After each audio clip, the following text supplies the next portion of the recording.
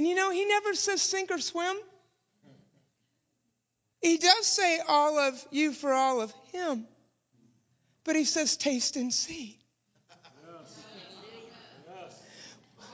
We taste. Thank you, Father. Romans 15:13. I wasn't here for any of the sessions, but I'm praying that this ties it all together. That's my goal, so I'm praying it does. Romans 15:13.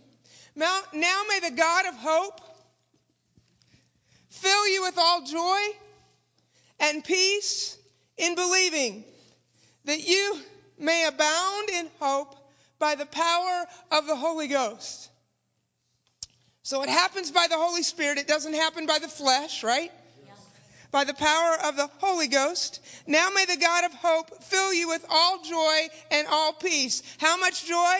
All joy. And all peace in believing. Have you ever noticed that when we stop believing, we might be believing for something, and not even realize that we've stopped believing? Does that make sense? Yeah. Meaning things happen and we become tolerant of things that we weren't tolerant of before. We need to be feisty, literally, for the things of God. But I need you all joy and all peace in believing. So if I choose to believe in measure instead of choosing to believe in full, now that doesn't mean I know how to believe in full, but I use every amount that I know how. Does that make sense to you? Then I have the opportunity through Christ to walk in all peace and all joy. But if I choose to believe in a measure, I don't have the availability to all peace and all joy. Now, what the other thing I want to say is the very first word, and some Bibles have the word now and some do not. But now may the God of hope. You see, believing is not about what I was thinking about yesterday, or how I was trusting yesterday, or even how I'm going to trust tomorrow. Have you ever noticed he says, do not say it's 4 months until the harvest. You see, if we say it's 4 months until then, we're actually in sin, because now may the God of hope fill you with all joy. Why is it now? You see, today is always the day of salvation. It's a now. Does that make sense to you? Now I need to show you one other thing that no one ever talks about. It says, now faith is the substance of things. So faith is actually a substance of hope. That means it can be measured and it has to be in the now. Is that true? He's amazing, isn't he? And I got half of my notes upside down. Let's see when I have to flip them back, but we'll see what happens here. Thank you, Holy Spirit. Thank you, Jesus. I just turned it upside down again. Thank you, Jesus. You see, one of the things that I do, and I can't, this is just what I do. You see, when someone doesn't get healed, I want to figure out why.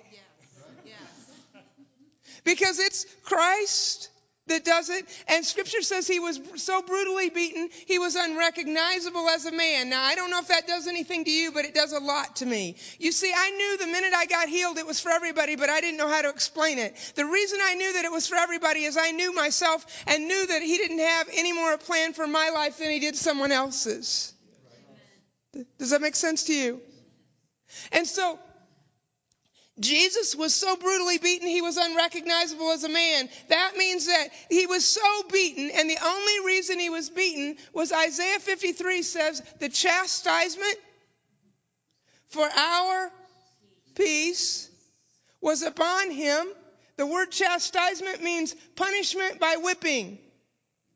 The punishment by whipping that was upon him was for our peace. And by that peace, we are healed. So God wanted us healed so bad that he not only gave us, through atonement, the authority of healing, but he literally gave us the environment that he does it in. Peace I leave with you, peace I give to you. When you go from house to house, if your peace returns to you, that's the environment he gives it to. That's the beginning of evangelism. You're to shake the dust off your feet if that peace returns and go to the next place. So there's no excuse for somebody not getting healed. Now, that doesn't mean I'm trying to tell you that everybody's gotten healed that I've prayed for, but it's God's will. You understand that? Does that make sense to you? John 10:10.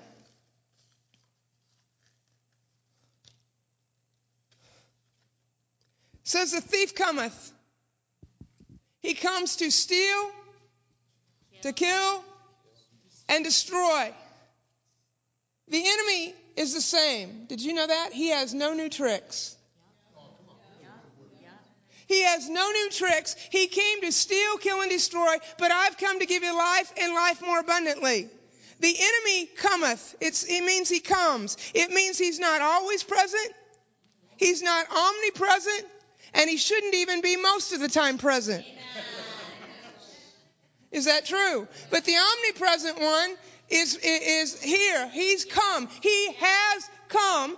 The thing that blows my mind is he's fully come and he's still coming. He's fully come and he's still coming. Does that blow your mind or just mine? He's still coming. He's still coming, and he comes to give us life and life more abundantly. Ooh, you need to get this. You see, very familiar scripture. You're going to know this story, but in Mark chapter 6, Jesus is speaking, and he says a prophet is not without honor except in his own land or his own country. Now, I'm not trying to talk about that tonight, but I want to point something out. It says he could do no mighty works there. No mighty works except heal a few sick people. That's what it says. What's that mean? It means as Christians, we're not looking in the same perspective he is, because we think when somebody's gotten healed, we've had a mighty visitation. It's true, isn't that? I mean, that's what we think, right? But he could heal a few sick people. Thank you, Jesus. Jeremiah 33, verse 6. This is an interesting prophetic word because it's set in the middle of dead bodies. You'd think there wouldn't be any hope here, right? But it says, behold, I bring it. It is health and cure. I will reveal unto them the abundance of peace and truth. So peace and truth is to be revealed through health and cure. Do you know what I truly believe? Because what 3 John verse 2 says, beloved, I desire above all things that you prosper and be in good health as your soul prospers. He has nothing he likes better. If he says, beloved, I desire above all things, it means there's nothing to trump it. Does that make sense? And why is that true? I want to show you something. Because the reason he heals, and we'll go there next, but Matthew 9:6 says, so all men may know that he has power on the earth to forgive sin.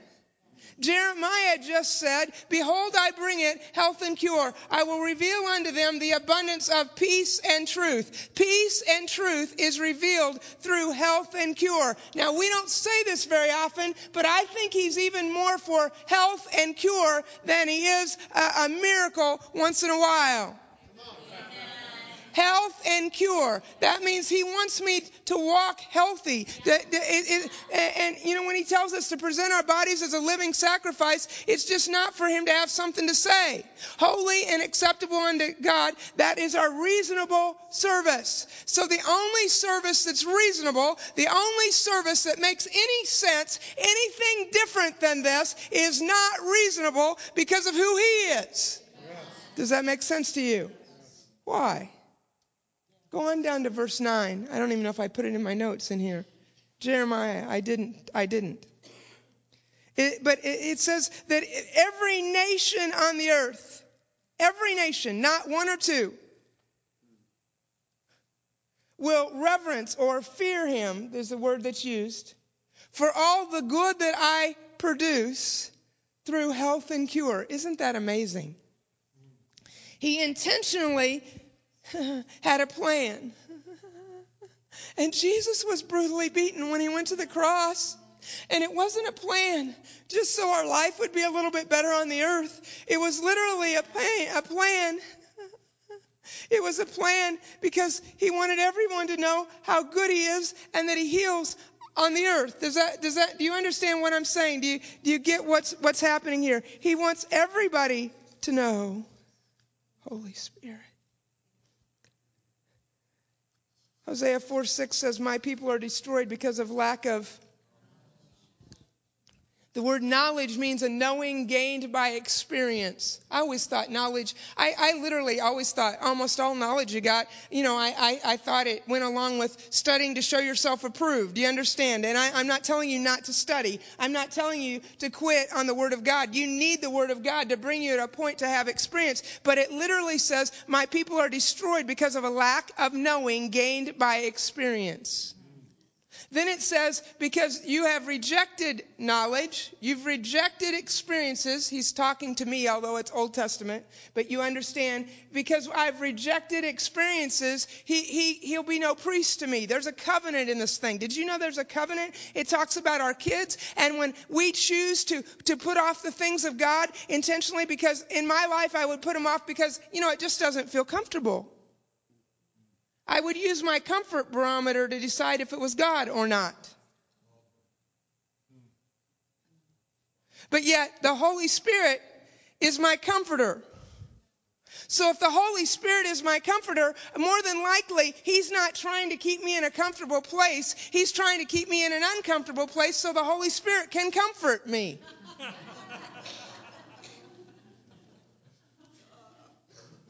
And he says that literally my people are destroyed because of lack of knowledge gained by experience. Destroyed's not a little word. I mean, it might be spelled pretty short, but I don't like that. I would like to say, my people, it takes them a little while, but no, it says they're destroyed. Holy Spirit. You're an amazing God. Turn with me to Matthew chapter 9.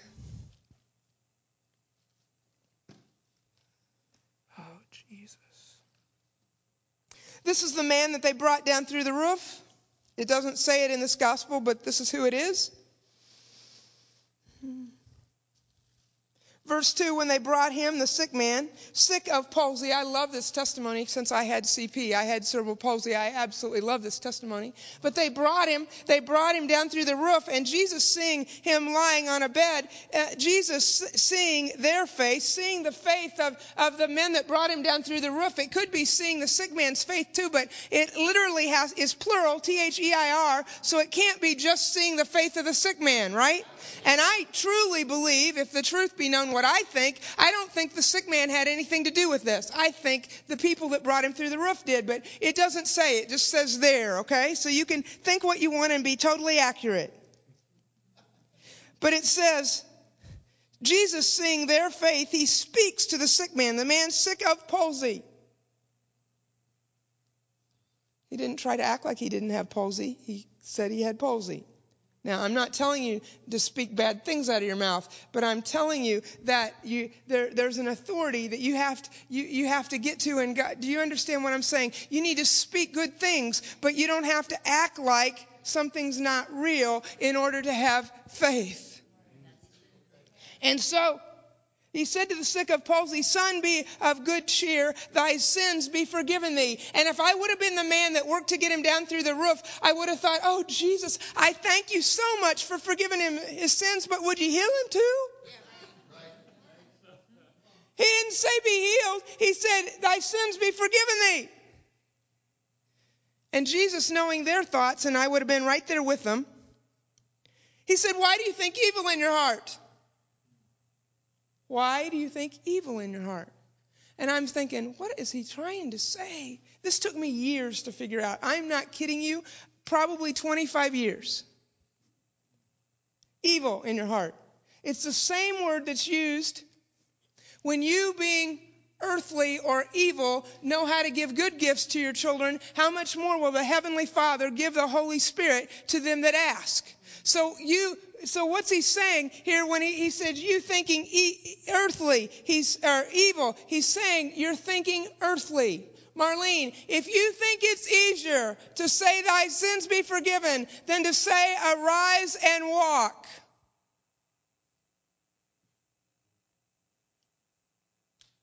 you're thinking earthly.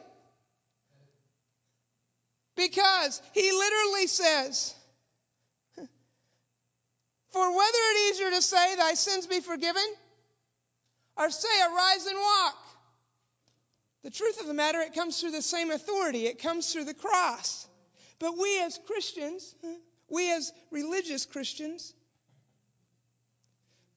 think it's easier to say thy sins be forgiven than to say arise and walk.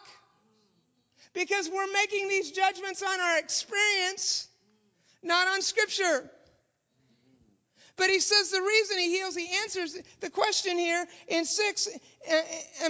Whether it is easier to say thy sins be forgiven or to say arise and walk, but that you may know that the Son of Man has power on the earth to forgive sin. Then he says to the man sick of palsy, arise, take thy bed, go to thy house. Why does he heal? It's not just so people don't go to heaven too early. I was one of those.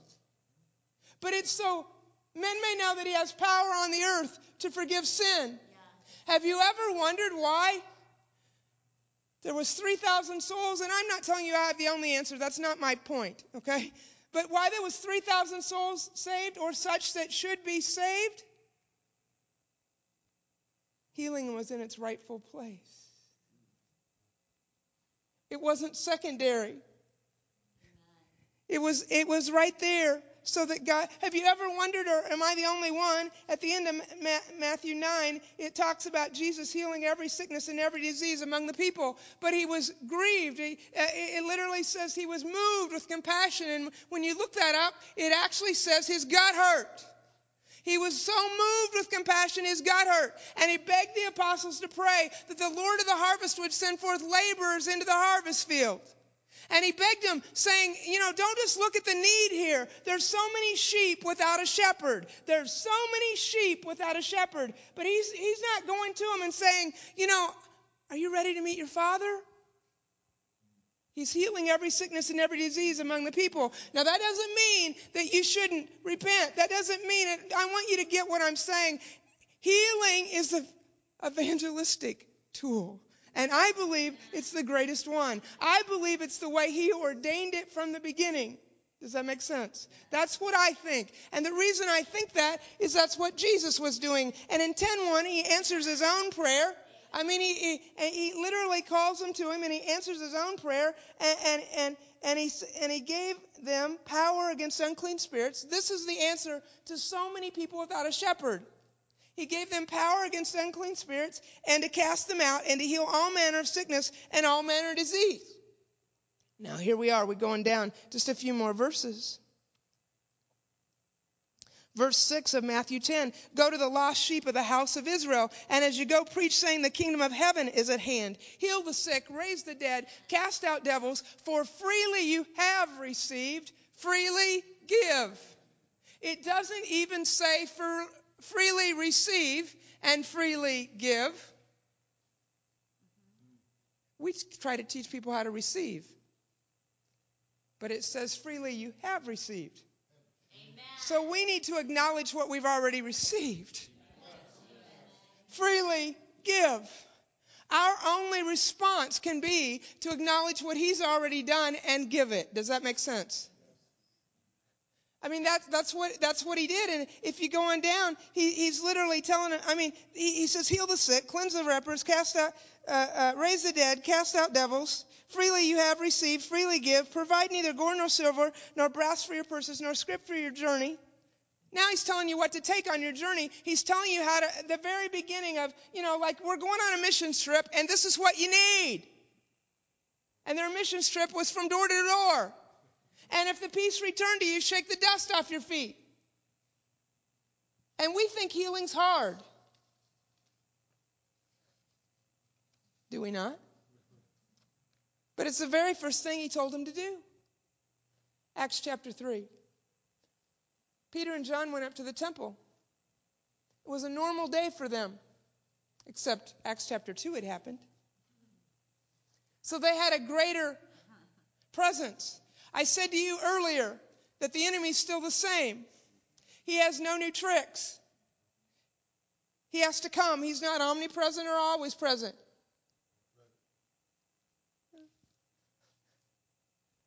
But you need to think about this just for a minute.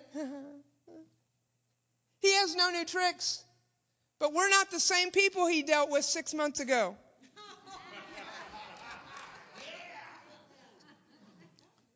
Does that make sense to you? Well, if something happened with Peter and John, and they're not the same men anymore. And they're going to the same synagogue that they've been going to day after day after day after day, and it was just time for church. It wasn't time for something planned. It didn't say they had interceded or got together or even spoke to each other about this.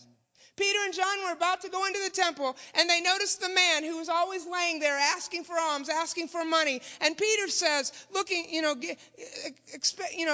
Peter says to the lame man, look at us. And he looks at them expecting to receive something. What do you think he thought he was going to get? Money. And Peter says, silver and gold have I none. I'm so glad he went on with this sentence. But such that I give. You see, freely you have received, freely give. There's no prerequisites. The guy doesn't have to be ready for prayer. Amen. He doesn't have to be prepared for the situation. There's nothing you have to do, because literally Jesus went to the cross and he acquired peace for us, the environment that you do it in. And you're to follow your peace. You see, we're not to follow our goosebumps. Now, if you have goosebumps with your peace, I want you to follow it. But we're to follow our peace. Does that make sense to you? And as we follow our peace, something happens. And he says, silver and gold have I none, but such that I give in the name of Jesus Christ of Nazareth, rise up and walk. And he took him by the right hand, and his feet and ankle bones received strength. He took him by the right hand. In other words, there wasn't any way, but there was a connection that happened, and he had something on the inside of him. But I want you to see what happens here. Go on down, please, to verse 16. You see, there's a healing.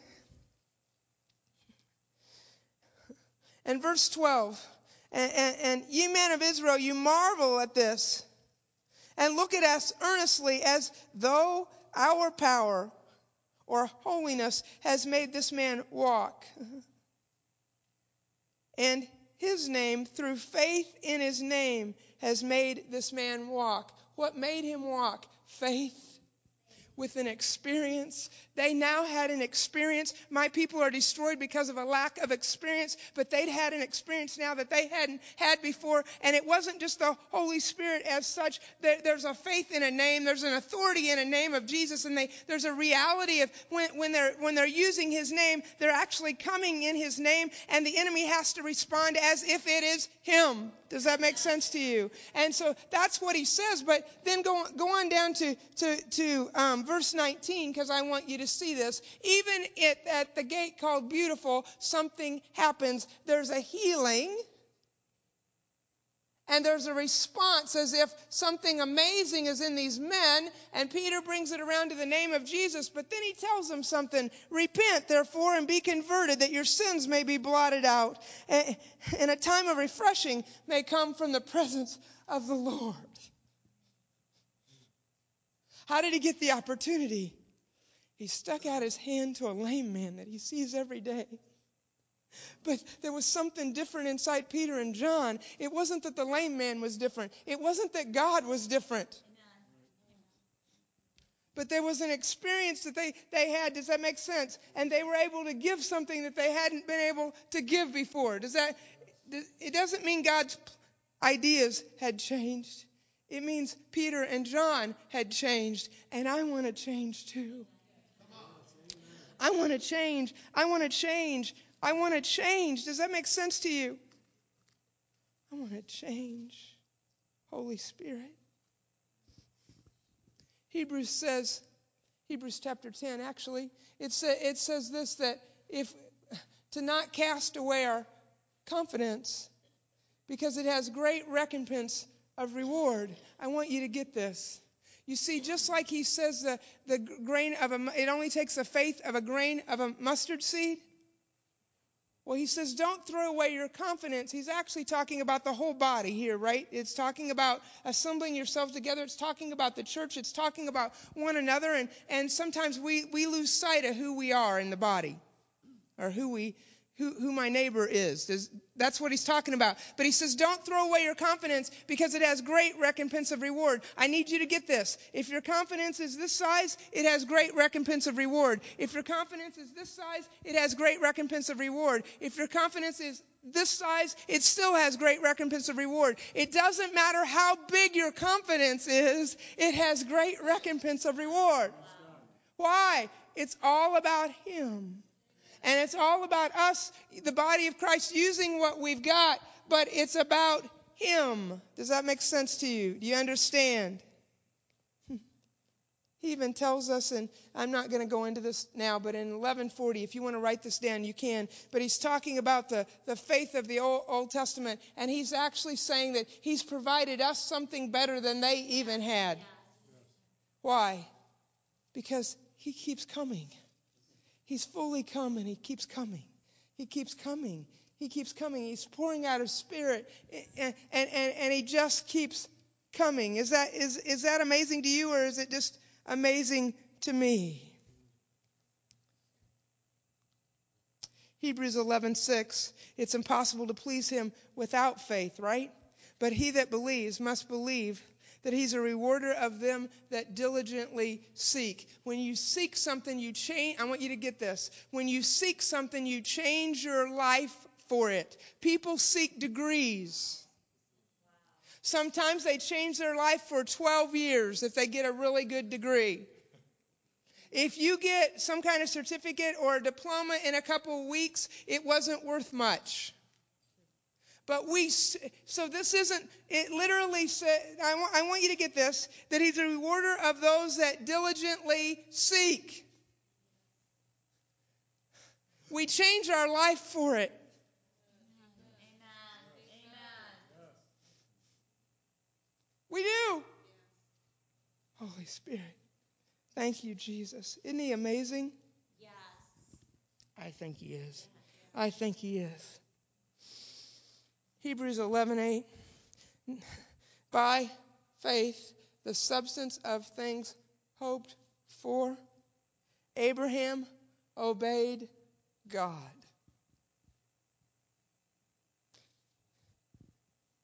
He obeyed God. You see, by faith, it was counted unto him as righteousness. You see, if he had chosen to just live in his history of goofing up and having Ishmael and not going any further, and you can put the slant on that any direction you want to, but both Abraham and Sarah lived by faith, and they both got in the Hall of Fame of faith because they chose to walk in obedience that was totally new. Does that make sense? Holy Spirit.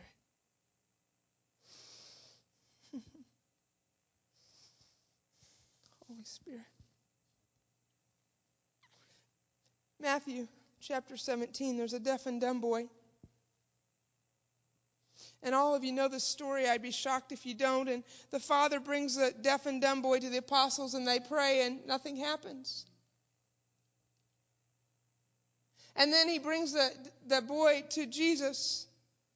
And he says, I brought him to your disciples, and they could not cast him out. They weren't able to help. And Jesus turns and says, O faithless and perverse generation, how long shall I be with you? How long? Did you know how we respond to the things of God plays with the timing of the Lord? Now, Jesus is coming. Jesus is coming. But how long? Oh, faithless and perverse generation. I don't know about you, but this is not a joke. When I drive, I cry out to the Lord and I said, God, I want to make an impact on a generation. I want to make an impact on a generation. You've called us all for something so incredible that we all should be able to make a major impact on I'm not saying here or there. Do you understand? On a generation. And he says to them, oh, faithless and perverse generation. You see, it was just the apostles that prayed. It wasn't the whole generation that prayed. You want to get this? How we respond and what we choose to do and whether we choose to have faith or not. Excuse me, changes a generation. It's not about the media. It's not about who's in presidential office. I'm very serious. It's about the body of Christ choosing to persevere and not be faithless. It doesn't say you of little faith. It says faithless. So, but the apostles had prayed for before and they'd had healing. But this time they didn't. What does that mean? It means in this situation they didn't have faith. But God wanted them to have faith. And he's saying it's more than just about this boy that is now coming to me. This is about the generation. Look up the word perverse sometime if you want. It's intentionally turning from what is good or right.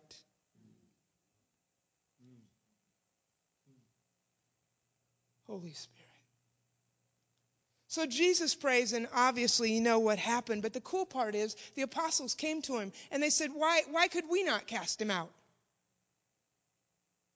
And that's when he said, because faithless. Because if you'd had the faith of a grain of a mustard seed, if you'd had any faith at all, this wouldn't have happened. Does that make sense? I want you to get this.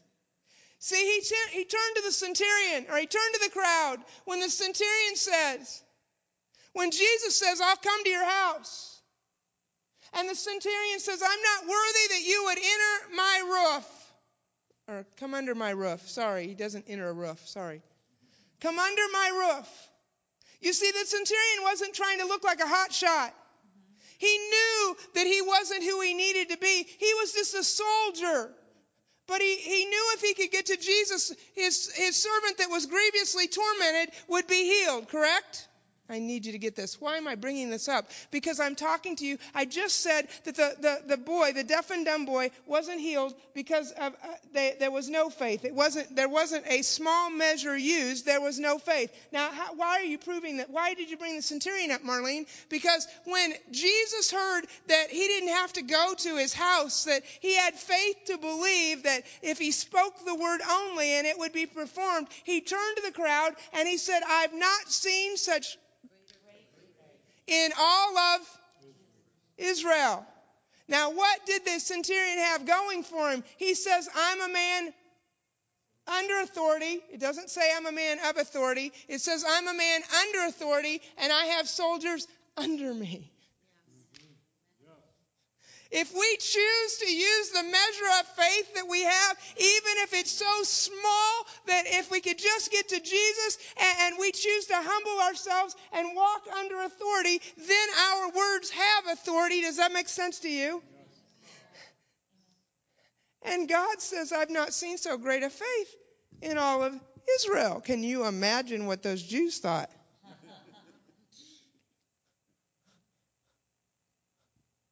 So that means all of us can do this thing. If we're born again, if you've given your heart to Jesus, the very beginning of evangelism is to lay hands on the sick. That's what it says, isn't it? It's just amazing. Romans 4. This is back to Abraham. Verse 19, and not being weak in faith, he did not consider his own body already dead, since he was 100 years old, and Sarah's and the deadness of Sarah's womb. He did not waver at the promise of God through unbelief, but was strengthened in faith, giving glory to God, and being fully convinced that what he had received, he'd be able to perform. Who would be able to perform? Thank you, Jesus.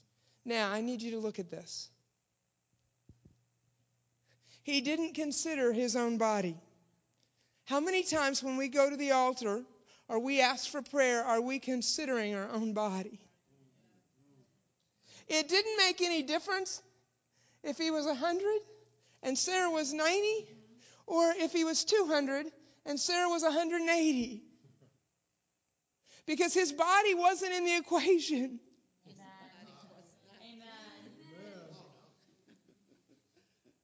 When we're believing in faith, it's a substance. Faith is always the substance of things hoped for. Do you know what fear is? Fear is faith in the wrong thing. Fear is faith in the wrong thing. And perfect love casts out all types of fear, right?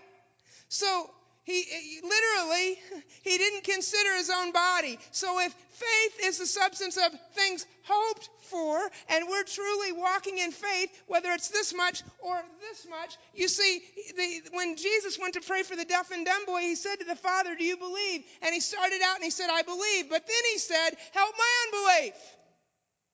It doesn't matter if your unbelief keeps growing.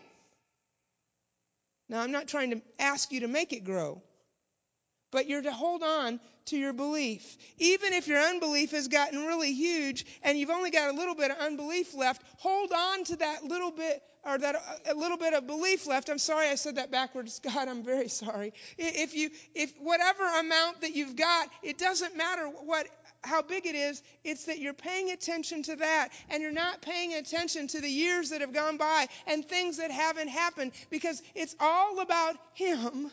And he only needs a little bit. He only needs a little bit. That's why it's no mighty work when somebody gets healed. He could do no mighty works there except heal a few sick folk. That is just amazing to me. Because we have received. Amen. Freely give. Is that true? Yes. To me, it's very true. It's just so true. It's just so true. And he tells us literally to believe. Now, one more story. And it's not in my notes, but we're going there.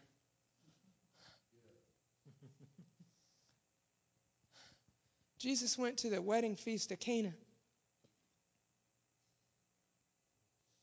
And they run out of wine.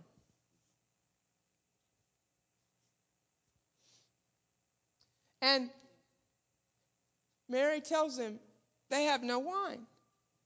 And he says, what do I have to do with it? My time has not yet come. It's not time for me to perform miracles yet. But Mary knew something. God had already said, honor your father and mother, or he'd smite the earth with a curse. And Mary looks at the servants and she says, whatever she said, or whatever he says, do it.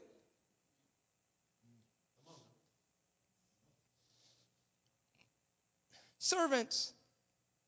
The centurion was a man under authority, having soldiers under him.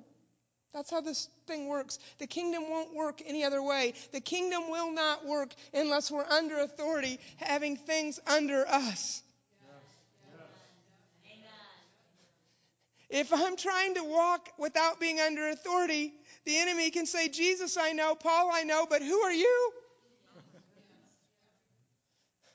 But Mary says to the servants, whatever he says, do it. The water pots, it says, were 20 gallons, and he fills them. I would have Literally, if I would have went to fill them, which is doubtful, I would have left some space. But it says they filled them to the brim. And then he says, serve them to the governor, serve them. And they know that where they got what's in those water pots. And they served him.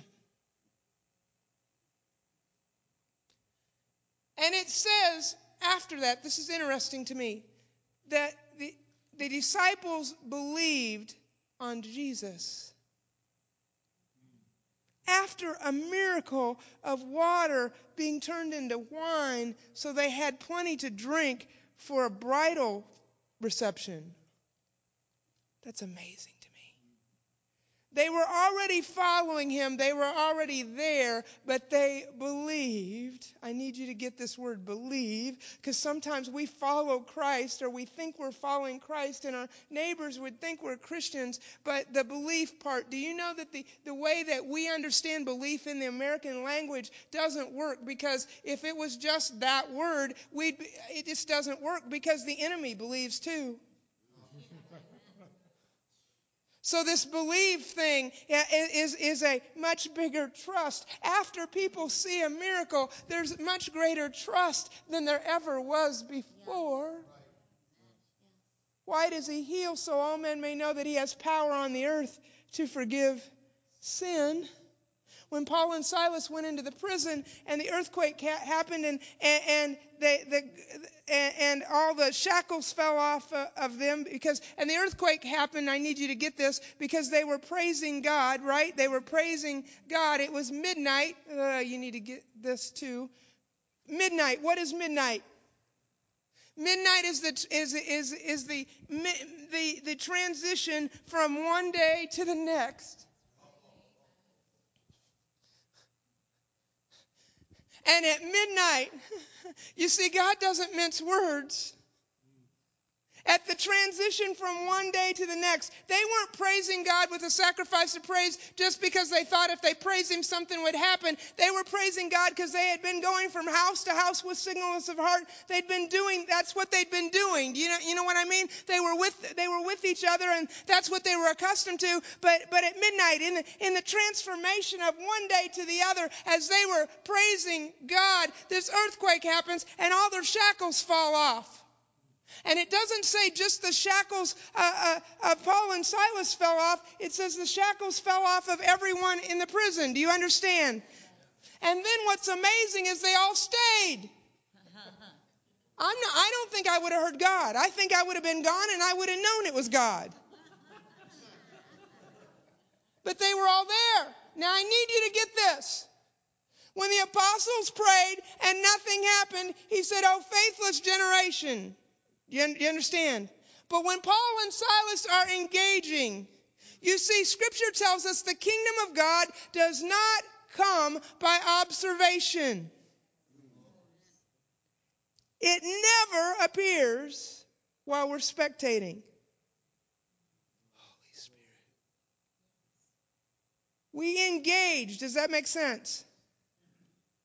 And that verse is talking about the lepers that come back. And the one that comes back that's thankful, he's not only healed, he's now whole. And what that means to me is all his digits are back, or whatever was missing. So how we respond, and if we respond fully,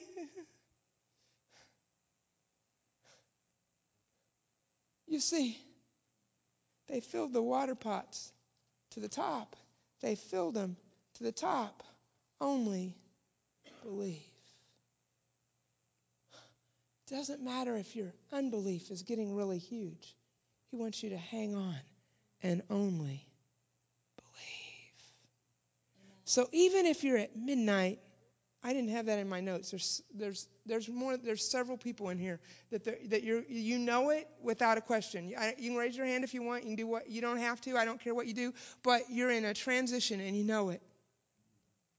And you're going from one day to the next. And I don't mean like because, it's the end of April and we're going into May. That isn't what I'm trying to say. I'm trying to say you're in a transition. Do you understand? I'm telling you to be radical about the things of the Lord in the middle of your transition. I'm telling you to literally praise God with all you have in the middle of your transition. Get very comfortable with praising the Lord radically, and it won't just affect you. It will affect all the prisoners, all the people that need to be freed around you, because there's a shackle's going to break, and it's going to change some futures. And then the guard says, as he realizes that nobody even left, God was so fully in charge because they didn't do it timidly, that the guard says to Paul and Silas, "Sirs, what must I do to be saved?" They didn't ask him how he was in his soul. He said, "What do I need to do?" And then it says, him and his household was saved. So that guy's commitment was so real, it wasn't fire insurance, that his whole household followed him. It was radical. We have not because we ask not. Years ago, I run a flower shop for a living. And I was asked to go to this small town about 45 minutes from our house or our store to watch an employee of ours be baptized, her husband, and her 2 kids. And I wanted to. Set it up so we can do it. I wanted to do it. And so we go to this church, and it's a little small country church with wooden floors and wooden pews. And when we opened the back door, when we pulled up, I kind of thought, my goodness gracious, they need a bigger parking lot for this little church. But we opened up the door, and it's packed. And the only room is right here in the back, and my mom slides in, and then I slide in, and there's a lady sitting right here in a wheelchair. And this lady whispers very loudly. And she's communicating with me. And she says, "What are you doing here?" I said, "This is our friend and their family, and they're going to get baptized after church in the creek, and we want to watch." And so she says, "Doesn't she work in the flower shop in Republic?" And I said, "Yes." She said, "Well, there's a lady up there in one of those stores that's been healed of something." And I said, "That's me." I thought I'll visit with her later and talk all she wants. But everybody was turning and looking. Do you understand? Well, she made sure everybody looked, because then she yells up the 4 rows. Literally, I'm not kidding. And she yells up the 4 rows and she says, "Pastor Mike." And she didn't know I knew him, but I did. And I didn't know this part, so I learned quite a bit too. But she said, "You know that lady that I asked if she could come and speak and you said no?"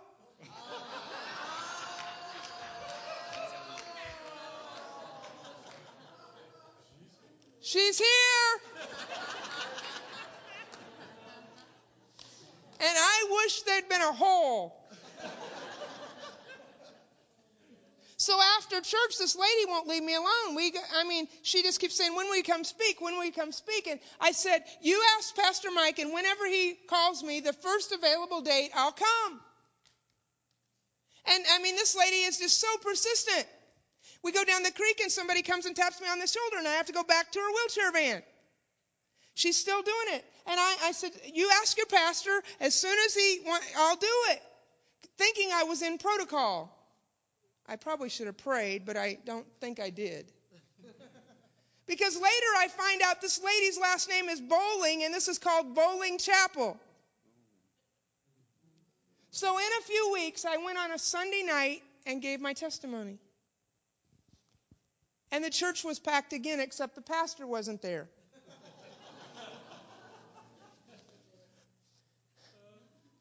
And I gave my my testimony, and after the end of my testimony, I asked if anyone wanted to accept wanted anything from the Lord, wanted prayer or whatever, and I did it as timid, like I tried to not be demonstrative. Do you understand?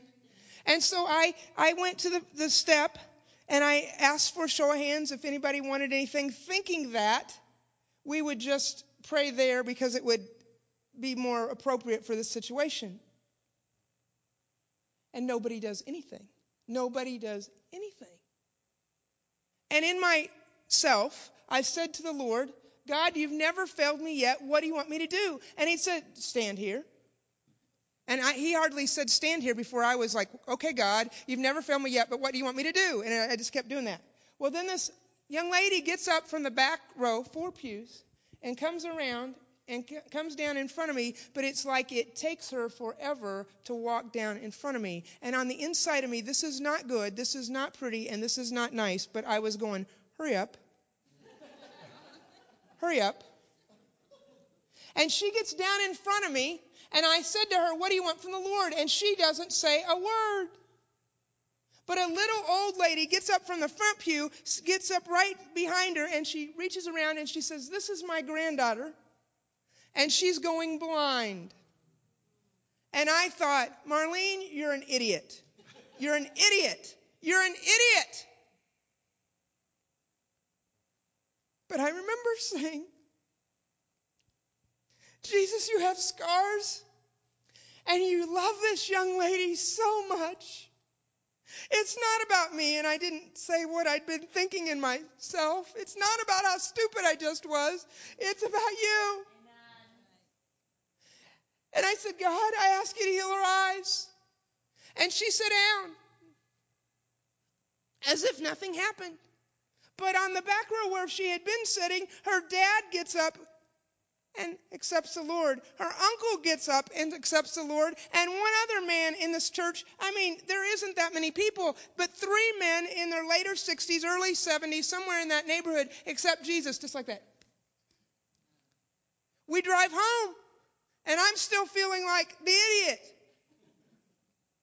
And Monday morning comes, and out in front of our store, there's this older rickety car, and I think it's someone eating McDonald's because we're on the same lot. And I go in, and then somebody gets out of this car and comes in, and it's I didn't recognize her because she didn't have on the same outfit, but it's the little old lady that was sitting on the front row that's her granddaughter. And as she walks in, she introduces herself. And as soon as she starts to talk, her voice, I recognize her.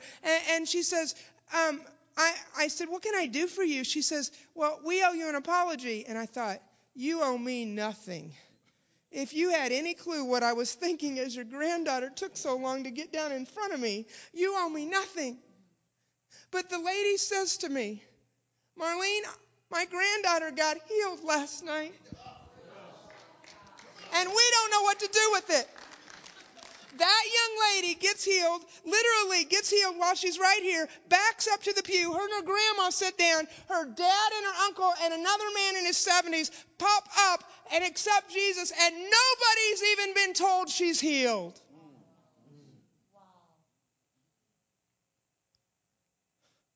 Not only is that lady healed,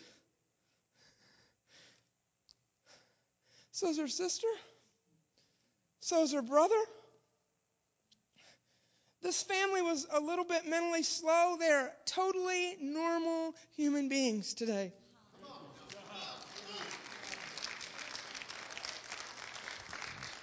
But the reason he heals is so all men may know that he has power on the earth to forgive sin. We're to not do this passively. He says literally that he calls us to exhort with all authority. That means there's nothing timid about this thing. Jesus went to the cross and was so brutally beaten, you couldn't even tell what human he was, so that we could freely have healing on the earth. Father, I thank you for your amazing goodness. Every head bowed, every eye closed, just for a minute. We're going to pray here in a minute, and we're going to call you up and let you come for prayer. But while every head's bowed, just for a minute, and this is for the Father. But if you need to say to me, my heart, it's not right with the Lord, just raise up your hand and put it back down. I'm not going to call you up front because you can come up with everybody else. My heart's not right with the Lord. My heart's not right with the Lord. I see that hand. I see it. Anybody else? I see it. I see it. Anybody else? I see it. Holy Spirit. Now, everyone pray after me. Everyone pray with such boldness. For those that raise their hands today, I don't want the enemy to say to them this wasn't real. I want them to realize that there's an authority of Christ in this room to launch and change futures. Everyone say this after me. And if you mean what you're saying, say your own words if you want. This is about Jesus. This is about saying, I surrender my life. I will no longer war with you. There's no longer a battle between me and you. I'm yours. So please say this. Father, I give you my life. Thank you for coming. Forgive me for putting you off. You're an amazing God. Take my life. Do something amazing with it. I choose to surrender and love you. In Jesus' name, amen.